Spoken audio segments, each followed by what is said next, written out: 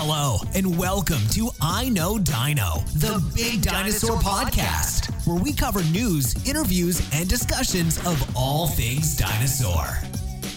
Hello and welcome to I Know Dino. I'm Garrett. And I'm Sabrina. And today's podcast is brought to you by TRX Dinosaurs. They have innovative puppets, posable sculptures, and they also have animatronics, newly added.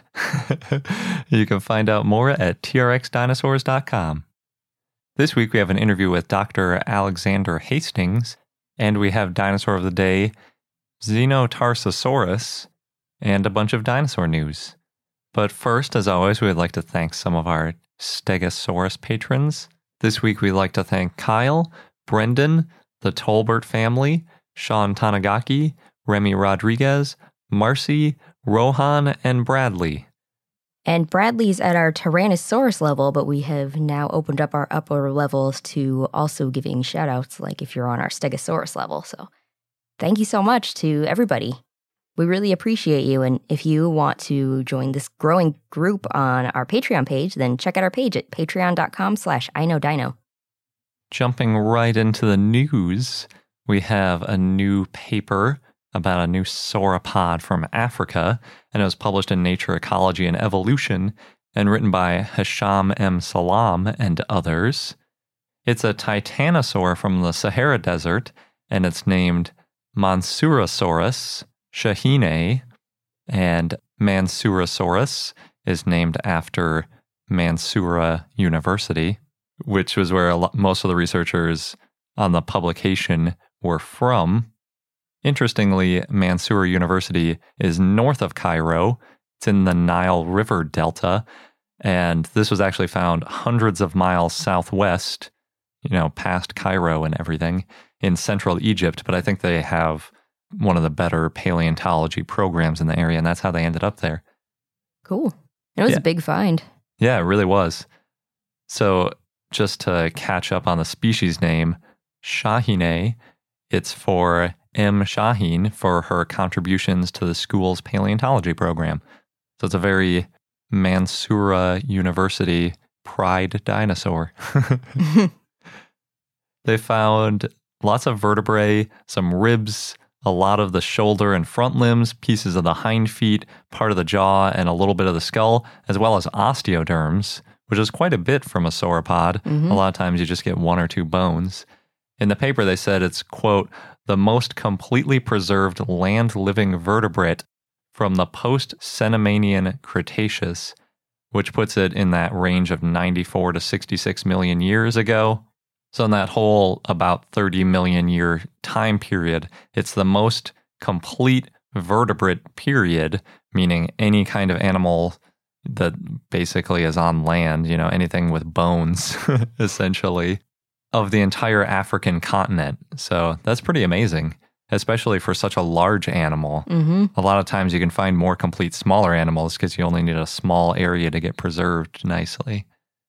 When we interviewed Matt Lamanna, he hinted at this dinosaur and how he had a really exciting sauropod coming up in Africa. So now we know what it is. And it was estimated to be about 80 million years old. And that's really important because that time period in Africa is a very sparsely populated group. That's how, this ends up being the most completely preserved vertebrate from that time period. There really just aren't a lot of fossils known from that time period. And that time period is also very important because it's right after South America disconnected from Africa, and you've got sea levels rising and things like that. So everybody's wondering how these animals are interacting with other continents, if they are at all. What they found was that Mansurosaurus was more closely related to titanosaurs in southern Europe and East Asia than it was to those in South America, which was pretty surprising to me because Europe at the time was basically a series of islands. So you wouldn't think it'd be easy for dinosaurs to get back and forth between Europe and Africa, and then East Asia obviously is even farther away. But these sauropods at least seem to have managed to do it because they have a lot in common with those sauropods. And even though it had only been 20 million years since South America had disconnected from Africa, and they weren't that far apart yet, it was still far enough, apparently, to prevent these dinosaurs from mixing.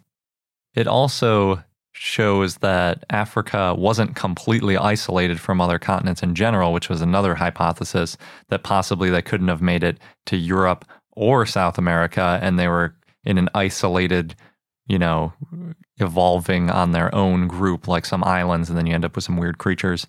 But it doesn't look like that was the case, at least 80 million years ago. They estimate that Xenotarsosaurus was about 9 meters or 30 feet long, and it weighed about the same as an adult male African elephant, which is about 5 to 6 tons. It's kind of small for a sauropod. Yeah, I mean, especially for a titanosaur, we always think of those as being these huge things. When you've got AM&H naming things like the titanosaur, and it's enormous. But really, just like all dinosaurs, there are smaller ones as well as larger ones.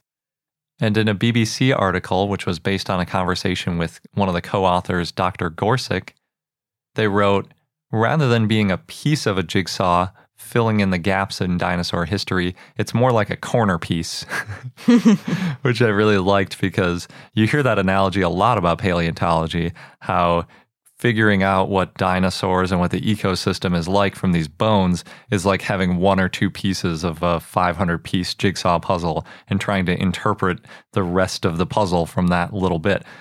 So apparently this is a little bit better because it's more like a corner piece. Gives you a little bit of context, a little more information than you get from just a random piece.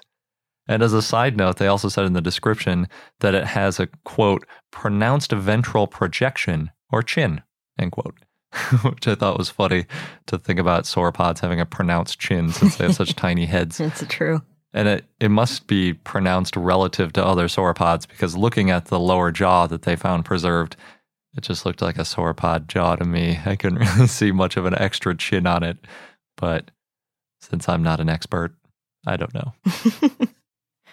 And we want to thank Chris via Twitter and Ian via Patreon, who sent us articles to this story. It was a big one. Up next, we've got an article from the Proceedings of the Royal Society B by Victoria Arbour and Lindsay Zano. It's similar to the talk we reported about that Victoria presented at last year's SVP, and it also has a lot in common with the interview that we did with her. And the article focuses on the question of why bony tail weaponry is so rare amongst animals. If you look at weaponry for predator defense in general, you see it all over the place. It's really common to want to defend yourself against a predator, not surprisingly. If you look for tail weaponry, it's fairly common. There's a lot of modern animals that do something called thrashing, which is basically just like flailing the tail. Sometimes it's got little spikes or something on it. And lots of modern animals do that, including apparently aardvarks, porcupines, pangolins, lots of lizards, and also alligators. So pretty cool. Maybe pangolins are a really good comparison to ankylosaurs because they're all armored. And if they're flailing their tails too, that's interesting. The real issue, though, is even though tail weaponry is fairly common, bony tail weaponry is very uncommon. And so they analyzed a large group of different amniotes, which include both reptiles and mammals. And what they found is that bony tail weaponry, like that on ankylosaurs, correlates to large body size, meaning larger than 100 kilograms or 200-something pounds, and having body armor already, as well as herbivory. So if you have those 3 traits, you're big, you're covered in armor, and you're herbivorous, it's likely that you also have bony tail weaponry. And since there's a correlation, it's not a cause and effect sort of thing. So you could maybe have bony tail weaponry and then get body armor, or then established herbivory. It's not really predictive, but it does show that you're looking for those 3 traits if you want to see bony tail weaponry. And it turns out that those 3 things are a pretty uncommon combination, although there are at least 3 types of dinosaurs that did eventually have all those traits and eventually bony tail weaponry, and those are the stegosaurs, the ankylosaurs, and even some sauropods have club tails or little kind of bat-like ends of their tails. Like I mentioned, tail flailing is much more common in modern animals, but apparently it's more of an escape mechanism than how bony tail weaponry is used. So a lot of these animals will flail their tail and then run into a crack or under a tree or into a burrow or something like that. So it's something that you see more in small animals than large animals, which might be why we're not seeing it so much these days, because we don't have big armored herbivores. So the only one that was around, the glyptodonts, we ate all of them essentially as humans, and then they aren't around anymore. So even if there were more of these around today, it kind of seems like we might have eaten all of them because they're just such a convenient thing to kill and eat. Because they're obviously slow, right? They're weighed down by all that armor. They're herbivorous, which makes them tasty. And then we can handle the bony tail weapon. You know, nothing stops humans from killing animals. So yeah, I think that might be one of the number one reasons why they're not around today. They also mentioned something interesting, basically that bony tail weaponry might have evolved because of, quote, iterative selective pressures beginning with passive predator defense or general body armor to active predator deterrence or tail lashing and possibly to conspecific combat, tail clubs and flails, end quote. So they're proposing that one of the ways this might have evolved is basically they got armor to protect against large animals, something like an armadillo has, and then they started lashing their tails to prevent the predators from getting at them in a more active way. And then eventually, once they were trying to show off these tail weapons in a way of attracting mates or fighting off others of the same species, that's when they became clubs and flails meaning like spiky mace-like things. So that's kind of a cool idea that the reason they're so intense and awesome looking is exactly for that reason, to be awesome looking and more impressive and, you know, possibly better at fighting off peers. So we'll have to see if that develops further, because that's a new hypothesis, I think. Cool. Next, we have lots of museum and dinosaur show news. So first up, the Natural History Museum in London has created a 3D model of Dippy the Diplodocus' skull. And in the article I found, you can rotate and zoom into the skull, and it was laser scanned and then 3D printed.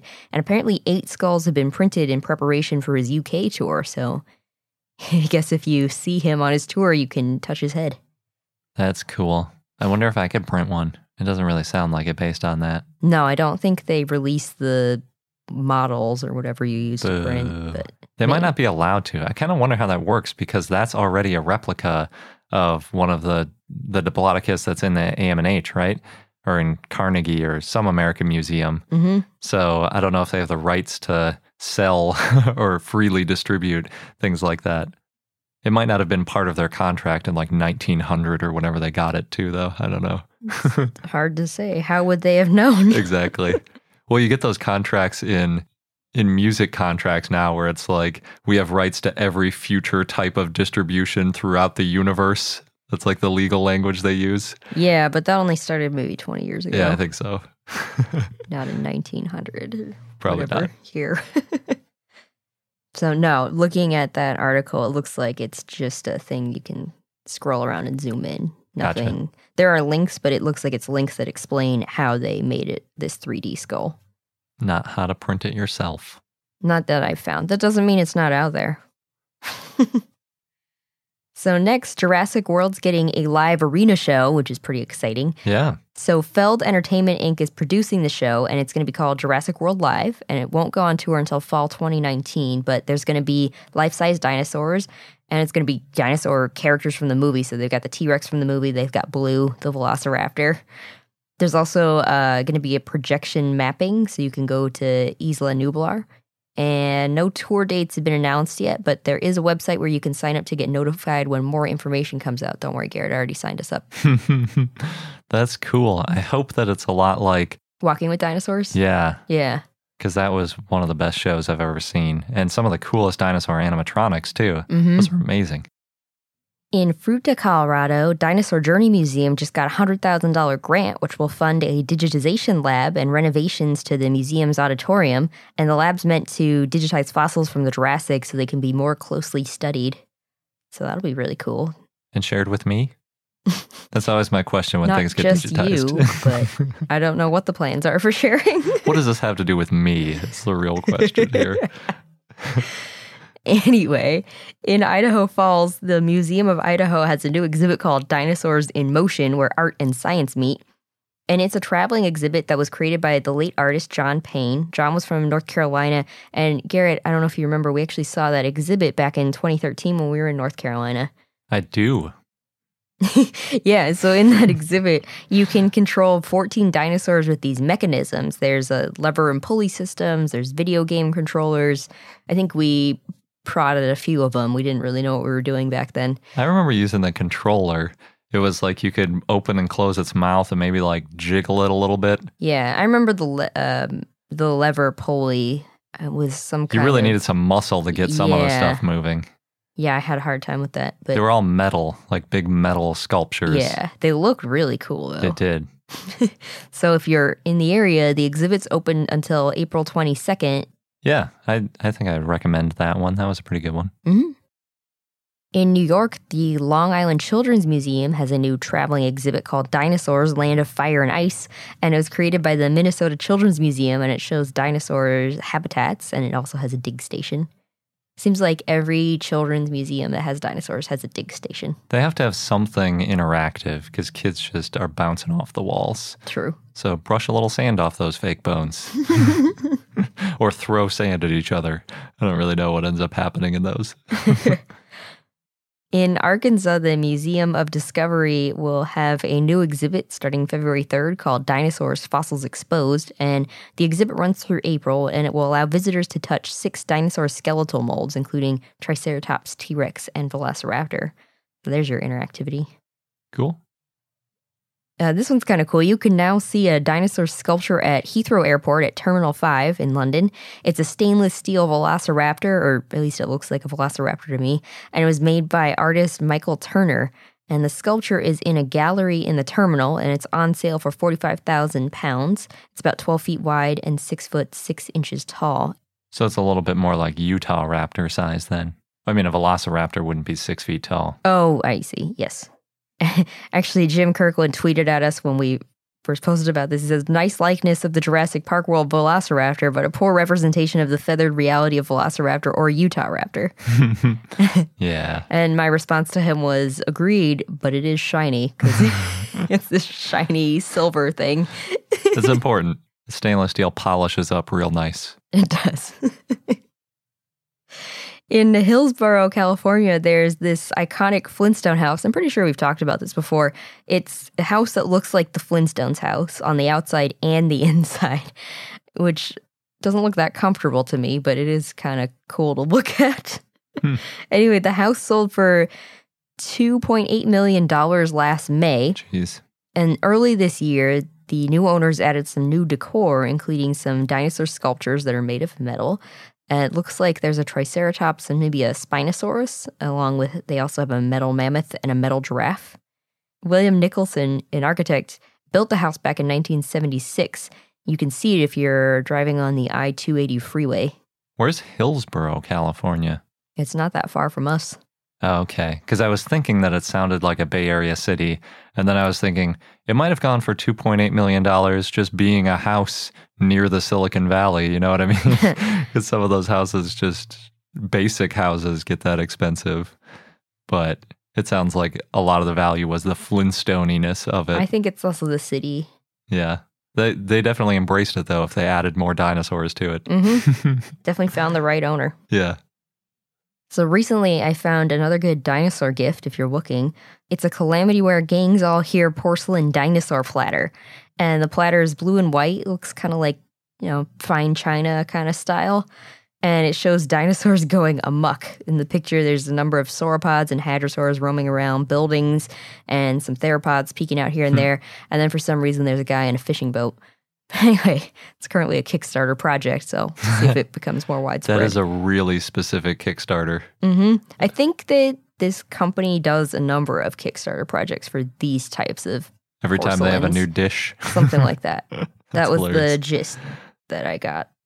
So it's basically like a pre-order process. Something like that. So speaking of gifts, Hasbro has some new toys coming out, including an animatronic broccoli-eating dinosaur, which somebody tweeted or messaged us that they didn't think that broccoli existed when dinosaurs were around, which is true. But Yeah, it definitely did. But maybe this will help kids want to eat more vegetables. I don't know. That is a popular move, saying like dinosaurs ate their vegetables. You got to eat your trees or whatever. Yeah. So it's called a Munchin Rex Pet. It's going to cost about $50 when it comes out in the fall. And it's this baby dinosaur, and it hops and begs for attention when he's hungry or excited. And you can feed him plastic broccoli, or they said caveman cookie treats, but I didn't see a picture of what that looks like. Maybe just chocolate chip cookies.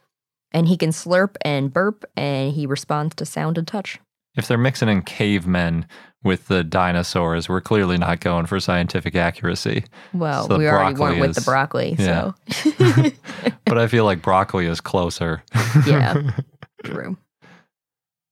There's another toy that I'm not sure if it already came out or it's coming out later this year, but it's Nurtram's egg. Kids can hatch dinosaurs from these. And with these eggs, you can hatch and grow, expand, and morph your toy. So you put the egg in fresh water and you watch it hatch over a few days. And then the toy grows for up to 2 weeks. It keeps growing. Or you can take it out of water and it'll shrink back Who wants it to shrink again? so that you can redo it. I don't know. Oh, yeah, I suppose. Yeah. Or maybe you got to move. You got to pack up your stuff. That's convenient. It's a feature. Yeah. I guess that's true because once they grow up or once they expand, Yeah, what are you going to do with it? yeah, and they're always like mushy and kind of weird. Mhm. But if you could shrink it down and make it grow again, that would probably make it more fun. So next, we've got a new game that AV Club actually just reviewed called Monster Hunter World. And it sounds like the main point is to fight and stab dinosaurs and other creatures, and you use their bones to build new stuff. And based on that, it didn't sound that great to me, though the review says the game is visually stunning. But our friend Gabe at Paleo Paradox on Instagram just posted a picture asking if anyone else was playing this game. And he's been playing it as a break between his writing sessions. And he says he can't get enough of the game, but it's because the monsters, quote unquote monsters in the game, are based off of real world animals and then reimagined to fit ecologically into the world of Monster Hunter. And he says it's simplified, but creators of this game try to create a living ecosystem that we as hunters are tasked with studying. So he's really excited about it. Cool. And one of his examples is Kestodon, which is based off a pachycephalosaur. And also, he said, fun fact, if you look at the etymology of the Kestodon genus name, it means box tooth. Wow, it sounds like they really put a lot of effort into it. They did, so that makes me more likely to play this game now. For sure. Is that a PC game kind of thing? Looks like it's only out on PlayStation 4. Oh, no. They also list, well, at least their hashtags have Xbox One, Xbox, Nintendo, Nintendo Switch. Microsoft Windows. Oh, nice. Mhm. Cool. We might have to play it.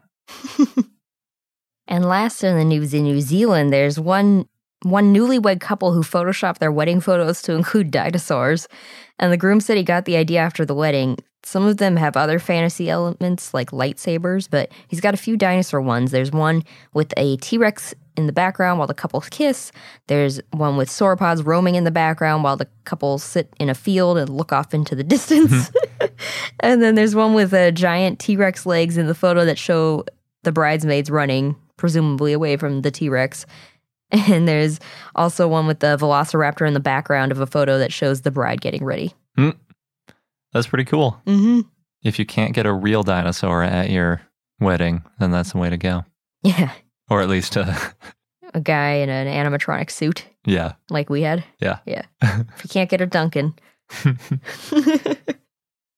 So before we get into our other segments, we want to give a quick shout out. We're doing a Valentine's Day promotion.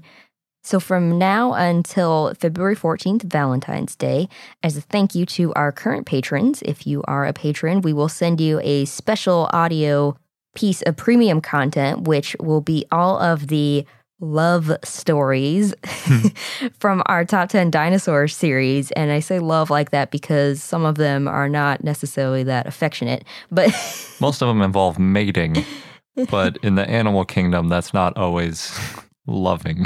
well, I don't know if dinosaurs had a real concept of love anyway, Yeah. but As close as we could get to it. And if you are not yet a patron, if you join any of our tiers, any of them between now and February 14th, Valentine's Day, then you will also get that special audio premium content. So you have less than 2 weeks. Please sign up at patreon.com/iknowdino. And this week we also have a listener question. This one came to us from Keegan, and he asked, feathered theropods are often depicted with their forearms, hands, hanging down in front of their knees instead of folded back against their body as modern birds do. This always has looked awkward and inefficient for running. Is there any evidence to suggest that they couldn't fold their forelimbs against their body or tuck their hand claws under their chest, kind of like lightly hugging themselves, or evidence that they did let them hang below them? Are there any modern bipedal species comparisons that let their forelimbs' wings hang down like this often? So we forwarded this question to Scott Persons, who is a biomechanics dinosaur expert. Yes, thank you, Scott. And he gave us a great answer. He said, first, some feathered theropods could absolutely fold their arms against their body and give themselves a little hug. And then he attached a photo of Mei Long, also known as the sleeping dragon, that it was kind of in a resting position, and it's a troodontid, which is exactly the way that Keegan was asking if they could fold their arms. And he said, now what the arm position was like when walking or running is a more difficult question.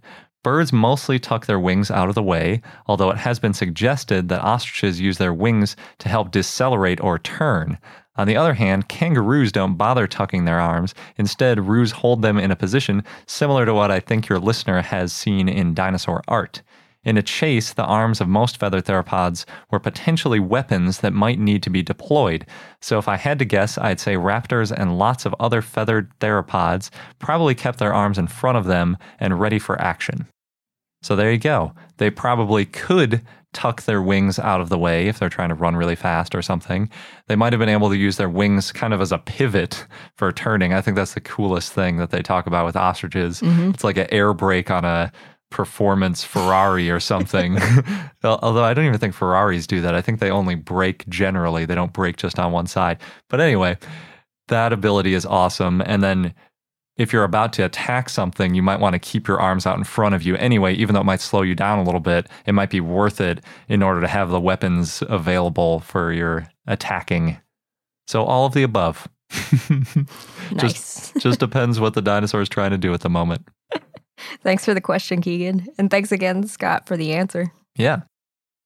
And before we get into our interview, Keegan, who sent the listener question, also happens to be the owner of TRX Dinosaurs, which is our sponsor for today's episode.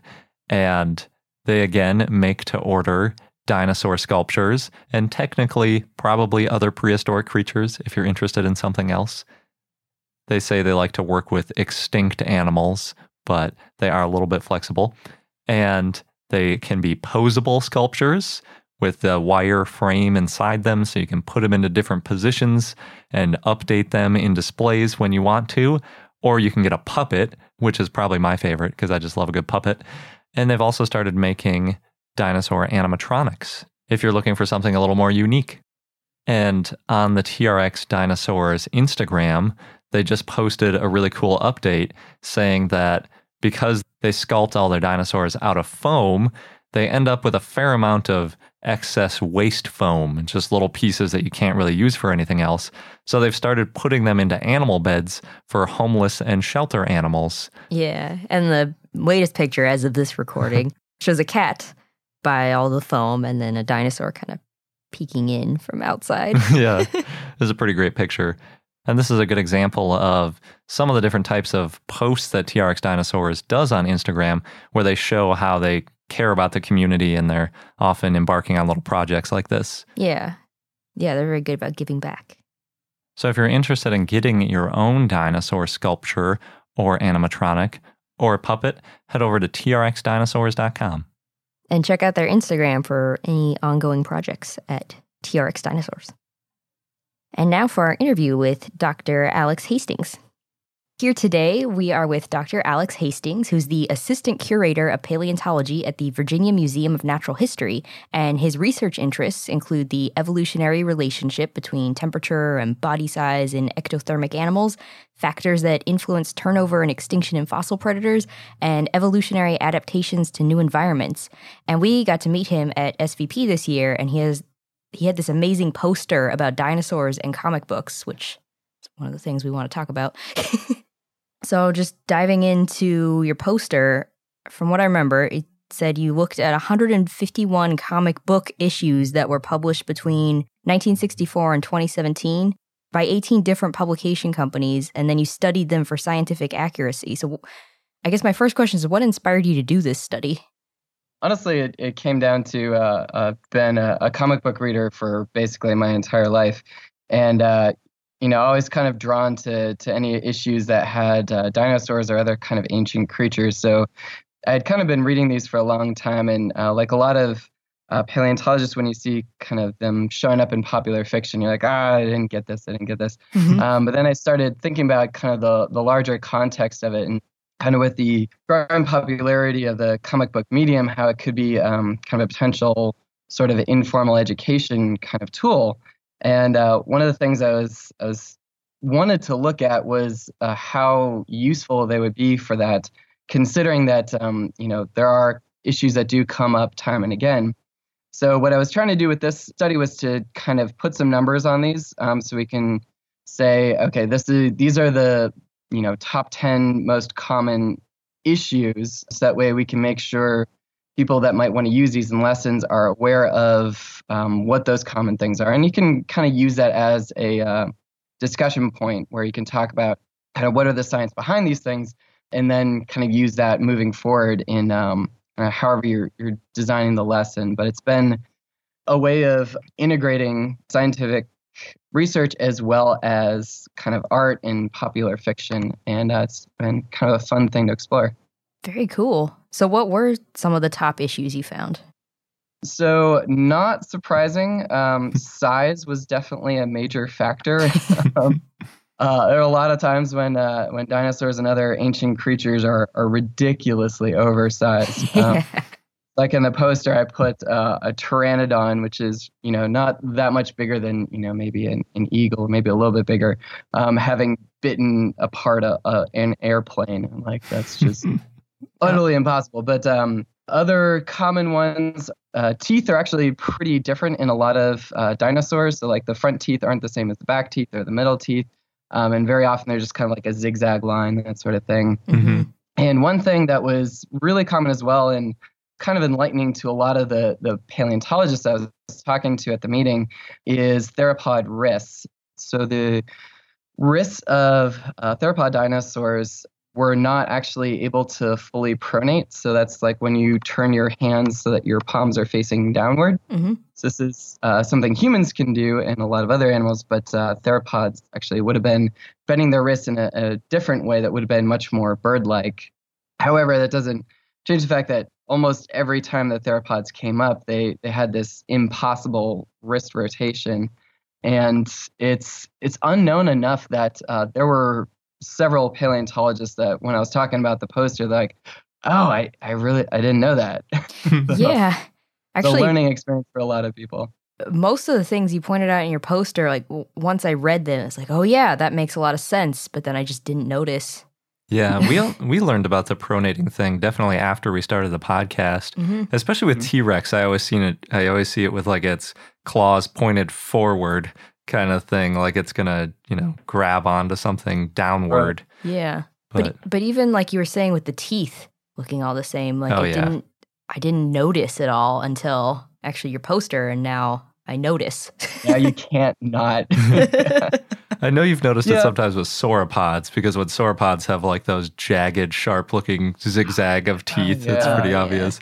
It's funny when you see like a definite herbivore with like sharp, pointy teeth. Like there's definitely a Parasaurolophus, which is not a carnivorous kind of looking dinosaur. And one comic had these big, long, fang-like teeth. I was like, oh my gosh. It's a vampire. But and another pretty simple thing, but showed up a lot, is just the number of digits on the hands and feet. Mm-hmm. So even though I feel like a lot of people do know that T-Rexes have basically 2 fingers, there's still plenty of times when not only will it have 3 fingers, but I showed one in the poster where it had like 3 fingers and a thumb, which is way beyond anything they had. That's funny. I don't think any dinosaurs had thumbs, did they? Like they almost always had no digit 1, right? Not like a human thumb for sure. Yeah. No. Or maybe did Carnotaurus? There were a couple that had 5 digits, but most of them had, 2 to 4, I would say? Yeah. And a lot of them were 3. Yeah. So I think your poster said something about having a rubric. What kind of criteria were you looking for going through all these comics? So I was looking for not only the morphological aspects, so like what I was just talking about with the wrists and size and stuff like that, but I also wanted to evaluate temporal mixing. So that's kind of things from different time periods together, as well as kind of just even having like dinosaurs in modern times, whether or not that's explained in the story. So if that's explained in the story, then that's one thing, but if it's just kind of they're there and you're never really sure what's going on with that. And that was a very common issue as well, as actually from the sample is 80% of the issues did not explain mixing of things. Really? You think they just felt like drawing dinosaurs that day? I guess. Yeah. And that was, really across all time from the 1960s through present day.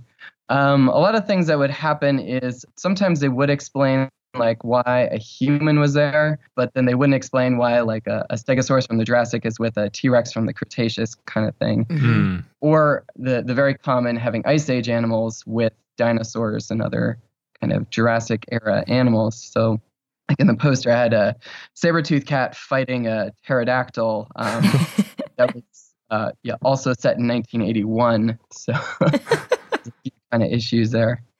That's ridiculous. That's surprising to me that they spend so little time explaining that. Because to me, if you have a story and you end up with a human encountering a dinosaur, a main piece of that story would be how that happened. It's weird to glaze over that. Honestly, what I was expecting going into it. I didn't think it was going to be quite so common. So it's a good kind of issue to highlight if you are trying to use these for informal education, then you want to be aware of that so that you can let people know. Mm-hmm. Yeah. So did most of the comics take place in the present day with dinosaurs around, or was it more like time travel stuff? There was actually a lot more that brought them to our time than, people or other kind of modern things going back in time. There's also, I'd say the most common scenario is just kind of like this mystic land somewhere that somehow these things are still there from all that time. And the kinds of cases where you have like a time portal or something are definitely less common. Gotcha. So like the Lost World sort of scenario. Exactly. Were there any that didn't have people, that were like just dinosaurs? That was another thing that was not as common. There are a few out there that did keep it to non-human scenarios. So Age of Reptiles is a comic that's kind of been revived a few times, and that is set entirely in whatever time period they chose. And that one is well researched. That has kind of everything from an environment that existed together, and actually has no people, and as a result has actually no dialogue either. But there are just a few cases like that. There's always either a human or a very anthropomorphic kind of scenario. So like I threw in a couple of fun kids once. I had like Muppet babies. You've got like little Kermit and stuff. So I guess technically those would be non-humans, but they're human-ish. How did you find these comics? Oh, I've had them. So that one in particular goes back to, I don't even know. I was probably like 3 years old and my parents bought it for me. That's great. It is. I remember on your poster too, there was an example of, I forget which kind of dinosaur with the really bent, stiff tail. And that was kind of a weird thing. Yeah. So that shows up a lot where it's kind of a generic raptor in quotes. So it's, it's definitely a dromaeosaurid, but they don't really ever specify in the story. And that was one of those where it's more or less kind of the Jurassic Park velociraptor of it's kind of big size, but that one did have this like ridiculous tail bend where it's like a full 90-degree angle with the back, backwards. So, and then on top of that, missing feathers and kind of the wrists and all that. Mm-hmm. He was fighting Sabretooth, which is kind of cool. I think there was also there were no pupils in the eyes. Ugh. Yeah, that was actually also really common. I was not expecting that one either. For some reason, I think people just think they look cool, maybe. So they look kind of a little more fierce when there's like no pupils in the eyes and it's just like yellow or something. Sometimes they'll even be glowing for some reason because I guess it looks cool. Yeah, they're radioactive or something. Yeah. They're about to shoot out laser beams from their eyes or something. There is a fun Spider-Man, and they did at least explain this, but they actually had fire-breathing raptors, which was kind of fun. How did they explain that? It was, they had this whole villain scenario in the Savage Land where he was modifying the dinosaurs, and they had these kind of weird cyborg rigs on them so that they could do things beyond what they could have otherwise done. And that's actually how they explained the Dilophosaurus spitting acid. Huh. So it's kind of had a little bit of that explanation for the Jurassic Park scenario. Right. So it had like a flamethrower built into it? In the raptor, they had like this, like flamethrower thing rigged up around their necks that they could open their mouths and just all this fire would come out. Okay. That's pretty cool. Were there any that stood out as particularly scientifically accurate? Yeah, so there are a few kind of companies or artists that are clearly like really into what they're working on.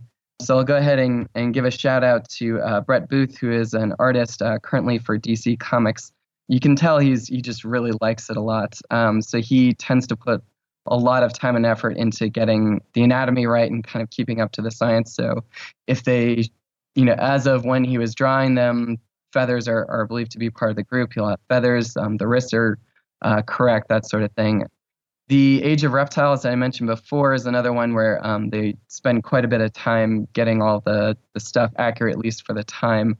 Some of these are several years old now, so they're not up to the current standards, but they were for their time. And then, a handful of others, but, these recurring problems are recurring because a lot of artists and companies aren't maybe aware of the issues or don't have the time that maybe they would like to fully research everything.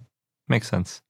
So you were mentioning looking at these comic books, and this study could be used for educational purposes. Yeah, a lot of time. Yeah.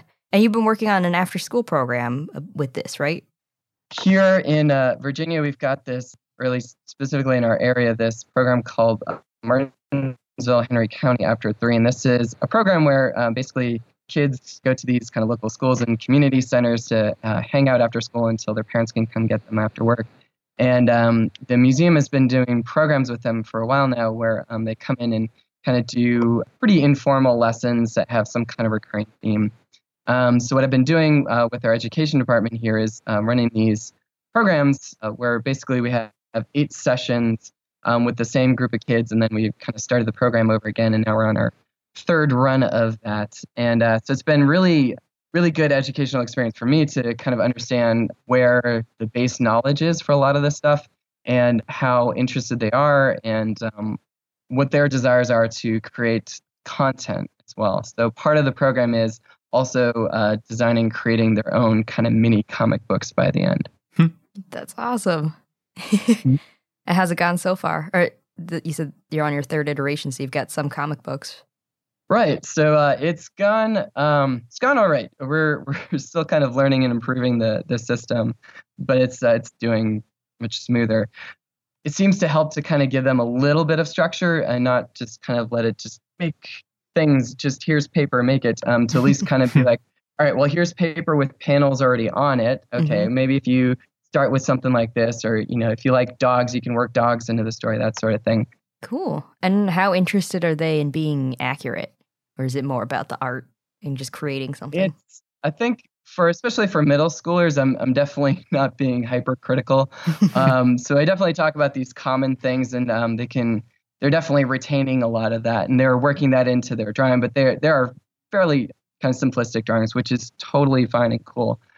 So we're kind of focusing more on the basics and not worrying about the fine details so much. But I think part of the larger goal of it is to kind of create an awareness and hopefully an appreciation for dinosaurs in the ancient world. And I'm hoping, I think that we are hitting that goal. Cool. Are you going to have more of these programs after this third time around? We have one more. So basically, it's running this whole semester. And then I think we're going to try and see if we can kind of repurpose it in other ways as well, to run them in different styles of programs. Mm-hmm. Very cool. I think so. So we're not that familiar with the Virginia Museum of Natural History. Can you tell us a little bit about what people might find there? Yeah, sure. So we're kind of a little off the beaten path. So we are in Martinsville, Virginia, which is in southern, kind of southwestern Virginia. So we are actually close to the North Carolina border. Mm-hmm. So if any listeners know where Roanoke is, basically go straight south from there. We've actually got a decent strength for dinosaurs in our exhibits. So like we've got full-size Allosaurus, Acrocanthosaurus, Stegosaurus, and Triceratops skeletons in our exhibits, as well as a whole host of bones and displays of different kinds. We have our main Hall of Ancient Life, which features not only dinosaurs, but also we got some Ice Age and a big whale skeleton. And in July, timed with our Dinosaur Festival, we opened a new exhibit there. So we got a lot of fun stuff, including the only real good evidence for a live interaction between a T-Rex and a Triceratops. What? Yeah, so we got bite marks in a Triceratops from a T-Rex, but more importantly, there's healing in the bones. So that means it was a live interaction and not a scavenging. Wow, that's Nice. cool. Yeah, it is cool. So what's your focus in the museum? So as a curator, a large part of my job is research, but it's also outreach and this sort of informal education kind of thing. So my areas of research leading into the job were really focused on fossil reptiles for the most part. But since coming here, I've been really trying to branch out and take advantage of the strengths of the collections here. And what we have a lot of are fossil sharks, fossil whales, even fossil insects, mastodons. I've been kind of really forcing myself to learn quite a lot of, not forcing, enjoying getting to learn a lot of different aspects of paleontology. So really learning a lot more about kind of the variety of ancient life, which has been a really fun and rewarding experience. Cool. So I have to ask, are there any plans to put some sort of comic book exhibit together now that you've... I would absolutely love to. So we just finished this exhibit in July, and we're hoping to have that one up for a while. So it's probably going to be a little while before we do a whole new exhibit. But I'm definitely highly interested in that. We'll have to do a little bit of kind of research into copyright and that sort of thing. But yeah. No, I'm definitely interested in having a physical exhibit that people can come and check this stuff out. Yeah, I think that'd be great for public knowledge. I've never seen that kind of thing in a museum before, so that would be neat. I've seen just a handful of kind of comic exhibits, and they've been kind of much more art focused, and I haven't really seen one that was science focused. If it is out there, I definitely would like to know about it. But in any case, I think it would be a fun thing for people to come and see. Definitely. Cool. So where is the best place if people wanted to find out more about your work or the Virginia Museum of Natural History? So we do maintain a blog. So that is at paleolab.org, paleolab.org, where we'll put up a lot of this stuff. So I do have a post on the dinosaurs and comic books. There's also, of course, our museum's Facebook page, which I do a lot of stuff for that as well. And then you can follow me on Twitter and Instagram at Dr. Crocogator. That's at Dr_CROCOGATOR. That's a great name. That sounds like a villain in a comic book. In a comic book, yeah. The evil Dr. Crocogator. Okay, now I need to make that comic. That sounds amazing. Definitely. And then put it in the museum. There you go. Yeah. Awesome. Well, thanks so much for chatting with us today. It was really, Of course. yeah, that was a lot of fun. And yeah, it's such a different like you're saying, this kind of stuff, it's usually focused on art, and it's really cool to see it from a scientific point of view. Yeah. I think there's definitely room to blend these two together. So it's very much not only a STEM project, but a STEAM project, incorporating art, science, and kind of pop fiction all together. Definitely. Cool. Yeah. Well, thanks so much for joining. Sure, no problem. Thanks again, Alex. Looking at dinosaurs through the lens of comic books, it's a really interesting way of looking at paleontology and science. Yeah, and it's a good way to interact with kids and the community in general. And now onto our dinosaur of the day, Xenotarsosaurus, which was a request from Kusari Gamer via YouTube, so thanks. It was an abelosaurid that lived in the Cretaceous in what is now Argentina, and its name means strange Tarsus lizard. Juan Carlos Sciuto found theropod remains at a fossil site in Chubut province in 1980, and later Jose Fernando Bonaparte and a team found more theropod bones, potentially from the same individual. And then it was described in 1986 by Ricardo Martinez, Olga Jimenez, Jorge Rodriguez, and Graciela Bochete. There's only one species, Xenotarsosaurus bonapartei, and the species name, as you may guess, is in honor of Jose Bonaparte. The only known fossils so far are of a right hind limb, dorsal vertebrae, femur, tibia, fibula, and part of the ankle. That's not so bad. No, that's true. And they had a complete fusion between two of the bones of the ankle, which is unusual for a theropod and is what led to its name, strange Tarsus lizard.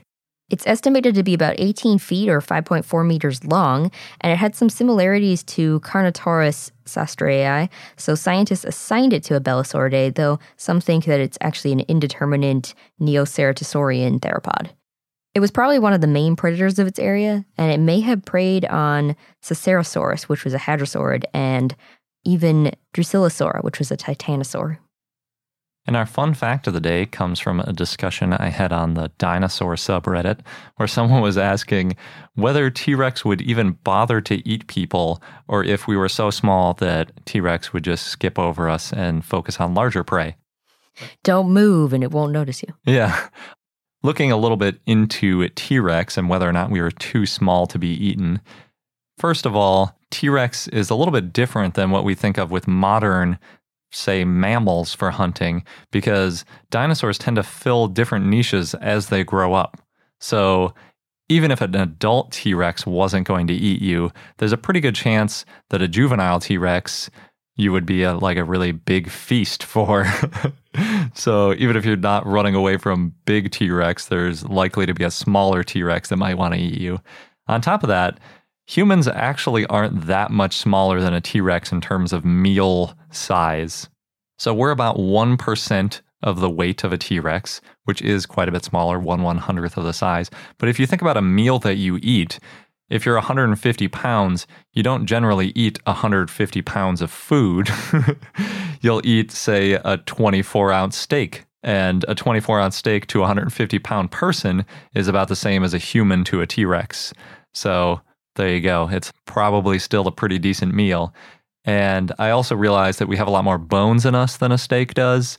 But even if you cut that in half or whatever, it's still a lot of food. And on top of that, T-Rex, way more than any other type of dinosaur, has the ability to digest bone, essentially. It can crush right through it with its teeth.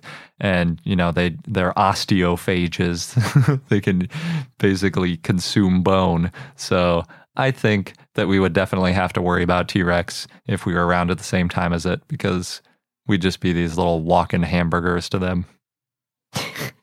But raw. Yeah, that's the way they like it. And that wraps up this episode of I Know Dino. Thanks for listening, and don't forget to subscribe to us so you don't miss out on any new episodes. And also, don't forget, from now until Valentine's Day, February 14th, sign up to be a patron, and we'll give you a special audio premium content of our dinosaur love stories. So check out our page at patreon.com/iknowdino. Thanks again, and until next time. Thank you for listening to I Know Dino. If you have any questions or comments about dinosaurs, we'd like to hear from you at plesiosaur@iknowdino.com. And for more information on dinosaurs, go to iknowdino.com or follow us on Google, Facebook, Tumblr, or Twitter at I Know Dino.